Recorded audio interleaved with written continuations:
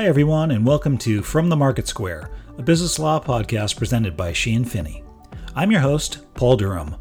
I'm a business and intellectual property lawyer, but for purposes of this show, I'll be listening rather than advising.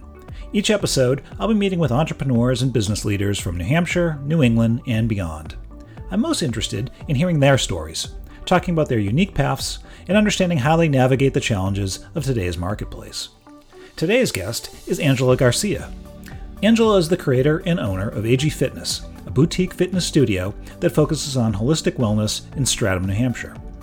Angela is a former professional dancer turned nationally certified trainer with the American College of Sports Medicine, who spent her life studying the science and art of physical movement. As a professional dancer, she's performed throughout the United States. As a trainer, she's traveled the world, training Olympians from the U.S. Olympic snowboarding team and the U.S. Paralympic swim team.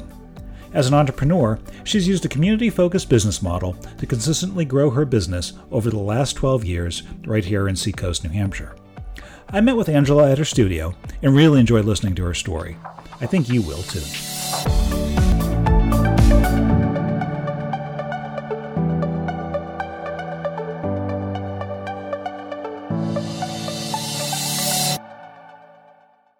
Hi, Angela. Hi, Paul. How are you? I'm great. Welcome to the podcast. Thank you so much for having me. I'm excited to be here with you. I am. It's so terrific that you were willing to join me. And we are actually, I should say that we are on location, practicing careful social distancing. That's correct. At your beautiful studio in Stratham, at AG Fitness in Stratham. How long have you been in this spot? So we have been in this particular spot about 2.5 years. But we have been in Stratham for 7 years before that. So quite a long time in this beautiful community. That's great. That's terrific. Now, one of the things I always like to ask, there are, comic book fans and movie fans and people who like stories always love their superhero origin stories. I am a big fan of entrepreneur origin stories.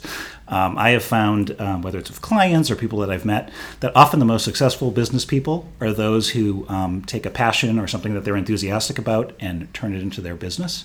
Yes. And I have a hunch that you might fit the bill in that regard. Would you tell us a little bit about your entrepreneur origin story, if you don't mind? Yes, I would be happy to. So I was a professional dancer for many years, and I segued into fitness once I stopped dancing professionally to keep moving. Movement has always been very important to me. It fills me in a way that not a lot of other creative endeavors have ever done before. And I found that dancing and fitness in community had a special magic to it. And so I was a participant in many group fitness studios, and I loved it. I felt that there was so much encouragement and support, and there's holistic wellness in community-supported environments like that. And it got to the point where I thought, well, maybe I want to teach. I had taught many, many years before, and when I moved to New Hampshire, I hadn't taught any sort of group fitness class in many years. So I said, maybe I should pick this up again, and I started teaching at the local gyms. And as most entrepreneurs find, the reason why they decide to do their own thing is because nothing quite fits the bill.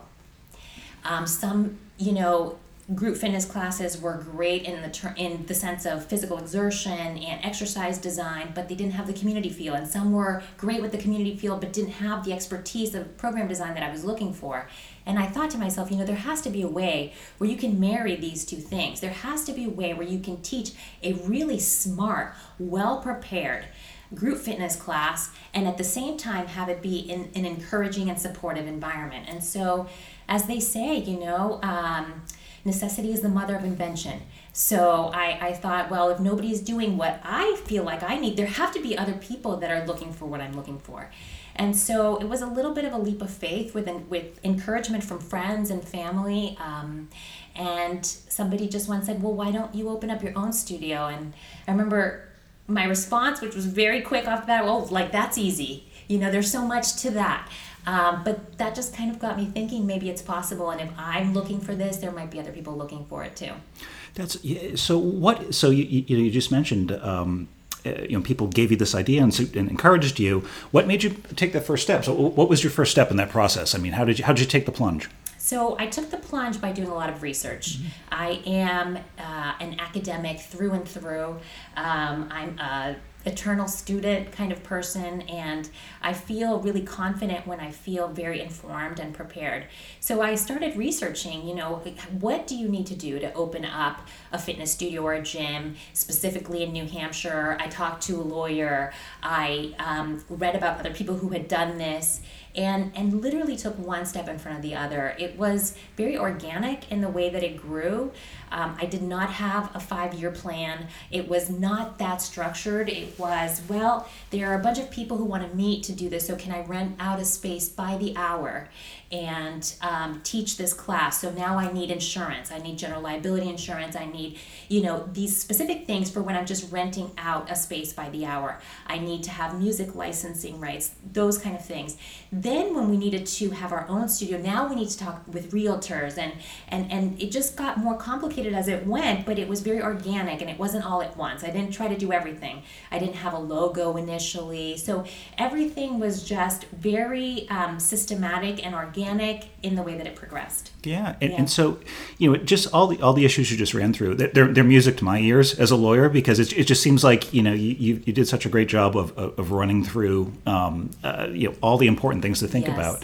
Do you have a business background? I mean, have you, are these things that you came across just through your independent research? Did you have, any sort of mentors or professional advisors, or who helped you along the way? Well, I don't have a business background. I have a bachelor's degree in comparative literature in English, Spanish, and Italian, and I have a master's degree in Spanish.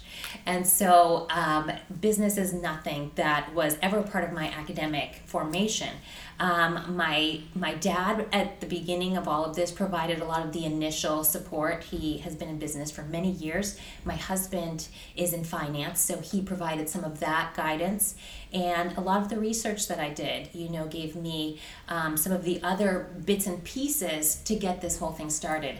I have to say that I run my business a lot on both instinct and information. And so I don't feel quite comfortable just relying solely on one. This is a service-based business, so there's a lot of trusting your gut and knowing your clients, so how to best serve them. But at the same time, I'm one of these people that likes to cross my T's and dot my I's. I don't like anything not taken care of correctly, not done the right way. I'm always one of these rule follower kind of people. And so because I have that natural yearning for that, then I made sure that I had all the correct touch points to really do this well. And that's all, as I said, music to my ears. I mean, I love hearing that kind of stuff. And I want to come back to some of the things that you've done, obviously in light of the current circumstances that we all find ourselves in. Yes. But also, talking about some of the how you grew your business. You said that you started out renting space. Yes. Obviously, eventually, whether it was a studio or a predecessor one, you've wound up in a studio of your own. How'd you go about doing that? I happen to know, because I know people who sort of follow you and adore you and love the work that you do and the services you provide. How did you take that inclination to really want to build a community-centric, a community-focused gym, and how did you really reach out to the community and accomplish that? I mean, it's a great question, because kind of circling back to the service-based business, when I started, there were a couple of people who were interested in what I was hoping to do. And then there were more people interested and more. And so the need arose to have a bigger space. We didn't fit in our current space. So it was, as I was tending to the needs of the community that was growing, the opportunities to grow presented themselves very obviously. Okay, we don't have enough space anymore for the people that want to take our classes. We need to find a bigger space. Okay, now we don't have parking. And so every time we tried to meet the needs of our community, the realities of our needs presented themselves. And that's really how we took the steps to grow. We had a certain amount of classes. We couldn't fit all of our members into the classes that we offered, so we added more classes. And then I couldn't teach all of those classes, so I needed to add an instructor.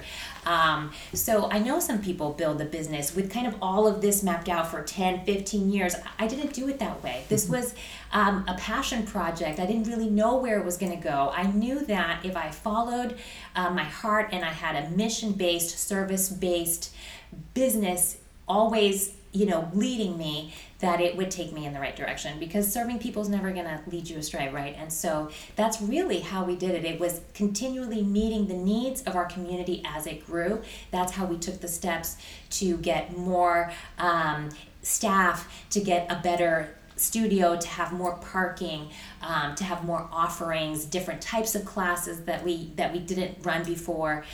So we just continually tried to meet the needs of the community as best as we could as we grew. Right. Now, so as far as, I'm going to brag a little bit for you, but correct me if I'm wrong. I understand that you have trained Olympic athletes, yes. right? Yes. I think you've worked with folks in the entertainment industry, whether they're dancers or otherwise. Yes. So a lot of times people wonder, we're just in this little corner of Seacoast, New Hampshire. How do people like that find you? I mean, how do you build your profile that way? Yes. Well, one of my clients, Scotty Lego, his dad was my client, and Scotty Lego is a professional Olympic half-pipe snowboarder, and his dad said he's looking for a trainer, and I said, I have never trained an Olympic snowboarder before, but I'd be happy to talk to him so I can maybe direct him to where he needs to go. And that was really my original plan with him specifically. And when we met, he said, "You're the person." And I said, "I'm not prepared to be the person." He said, "Well, get prepared." And so I literally, of all the clients I've ever worked with, I had to prepare very, very quickly with a postgraduate level of preparation for this kind of work, and worked really closely with the Olympic Coach of the Year of the United States, the whole Olympic coaching staff of the U.S. Olympic snowboarding team, and the amount of preparation that I had to go through to be ready for that particular job was monumental. But there was no way that I was going to do that without being properly prepared. And so it was a lot of educating myself. There were not a lot of people training Olympic snowboard athletes for half pipe at the time, and so there wasn't a book. There wasn't a protocol. We had to kind of make it as we went. And so how does that happen in Seacoast of New Hampshire? Well, there was a community connection. And that community connection from Seabrook helped me travel all around the world with the U.S. Olympic snowboard team. Victoria Arlen is another one of our Olympians and athletes, and she's also from Exeter. And so my opportunities kind of on a wider scale have all come from this community here in the Seacoast of New Hampshire. And I'm just so grateful that they gave me an opportunity to do this kind of work that I really never expected that I would be doing. And it's been so fulfilling and satisfying, and helped me to see, the world through travel and in a way that I never expected. Yeah, and I think that it's just it circles right back around to your point about this started because you wanted to build a community, and Yes. and it's amazing where just that sort of that community-based networking, it can expand and grow, and take you, like you said, all over the world. Yes, exactly. Yeah, so that's wonderful. That's a great story, and I'm sure it's very inspiring for a lot of people, especially small businesses, whether they're in small town New Hampshire or anywhere else for that matter. Absolutely. Yeah. So for the most part, your services traditionally, because of the nature of fitness training and the classes, group classes, they've been primarily brick and mortar based, right? I mean, Yes. like again, we're sitting in your studio. That's I think how a lot of us traditionally have thought of fitness classes. There's that idea of people being motivated by coming together as a community, being in a fixed place, having the energy of people around them. Lo and behold, March this year, the world changed rather dramatically. It did. And what you talked about with your how you had to pivot and really educate yourself and get smart with respect to Olympic training. This is another area where you all of us in the business community had to adapt rather quickly. And one of the other reasons I wanted to chat with you is because you've done such a terrific job, I think, of making the pivot online. Could you talk a little bit about sort of, come March, what you were thinking, how you responded, COVID struck, and Yes. how did you adapt? What did you do? Well, I think pretty much like everyone, a little bit shocked initially that things were going to close down. My first priority, obviously, we're in the wellness sphere. We're a wellness space. So if there's any concern of people, getting sick, injured, or being unwell, then it makes absolutely no sense to operate this space. And without a lot of information, we were all kind of, hearing this for the first time, things were closing. I immediately, made the decision to also close. I didn't feel like I had enough information to stay open. And so I wanted to take the safer route. However, a lot of people rely on us for holistic wellness, not only fitness, but also when people come to the studio, there's a lot of education around nutrition and sleep and all the pillars of wellness that we talk about, social connectedness and mental health and spirituality. And so this is a space that for a lot of people is very life-giving. And so I knew that if we closed down, there were going to be people out there who really felt the absence of this community. And so in about a week's time, we prepared an online studio. I'm not going to lie, I feel like I lost 4 years of life in that 1 week because it was a lot of trying to do something that we had never done before in a very, very short amount of time. And doing it correctly, as you heard before, I like to do things right. I'm one of these people that I just, want to feel like we did this the right way. I don't like to cut corners. I want things done well. I think that our members deserve that level of quality. They expect that from us after all these years. And so I didn't want to offer something that I felt was mediocre. Everything that we do, we try to do it exceptionally. And so the online studio was going to be the same. And it was a lot of preparing ourselves to work in a space that we had never used before, the digital space. And there were a lot of things that we had to consider. For example, we have a brick and mortar music license, but that doesn't transfer to a digital space, to a website, to mobile devices. And so I immediately reached out to, ASCAP and BMI, which are the two companies that we use for music licensing. And, there was a little bit of a scramble on their end as well. They had never dealt with this kind of immediate need of so many people needing to have digital licensing. So we did that. We spoke to our lawyers. We, drafted new waivers specific for COVID, insurance companies, everything, just making sure that we were properly prepared for what was coming. And we hired coding experts. We hired a videographer. We got our staff to let us know how comfortable they felt coming into the studio to film with a videographer, or maybe they preferred to film in their homes, in a home studio. So we took all the steps to make our staff feel comfortable. We took all the steps to do it correctly, legally, and then we took all the steps to make sure we were taking care of our community, even if it was through this online platform. And so it was a little bit of a mad dash. I'm really proud of what we did. I call the online studio my fourth baby. And so it was an unexpected delivery, shall we say, but she certainly is cute. We're really happy she's around. That's great, and she seems to be thriving and doing well. And let me ask you: do you find that maybe there's a silver lining to this, in that are you able to now expand that community even more now that you are online? Is it possible that have you thought about reaching beyond just your robust community that you have here in New Hampshire, and getting even getting AG Fitness out there even further?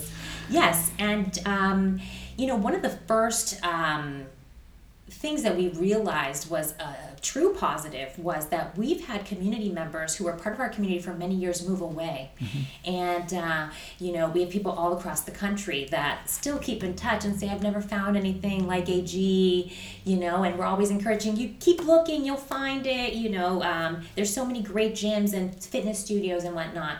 But developing a community and a family like that, it kind of has lifelong effects, and we have people who kind of always yearned for this community, and this has allowed them to re-engage with us in a way that they never thought possible. So we have people all across the country right now participating with our online studio, and it's possible that we will keep some version of it once things, return to normal and we can focus on brick and mortar. I do feel like brick and mortar is very close to my heart because there is something magical about being in the presence of other people, giving their best effort.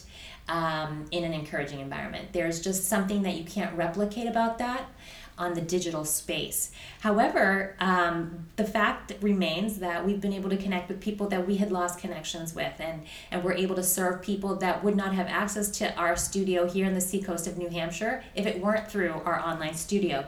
So my goal is definitely to keep it up at some capacity, and see where it takes us. Yeah. That is. That's great. It's a great story.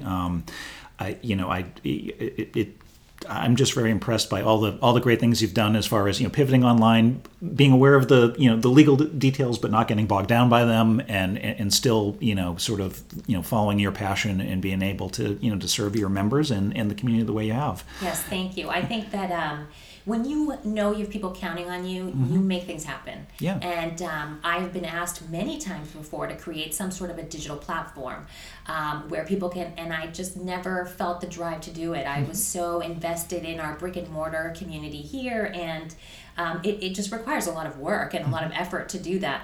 And so, that is the silver lining, right? That when your members, your people, your family, your friends, somebody needs you, you spring into action, and there's like an extra motivation factor to keep serving people. And so when you don't have the option to do what you usually do to help serve the community, then you find a different way. Right. Well, that is that's a again wonderful chatting with you. This has been so great. I could go on, but I'm not going to keep you all day because I'm sure you have many other things to do and clients to work with. But thanks again, Angela, for joining us. Really appreciate it. Thank you, Paul. Loved talking with you. Thanks for having me. All right. Thanks.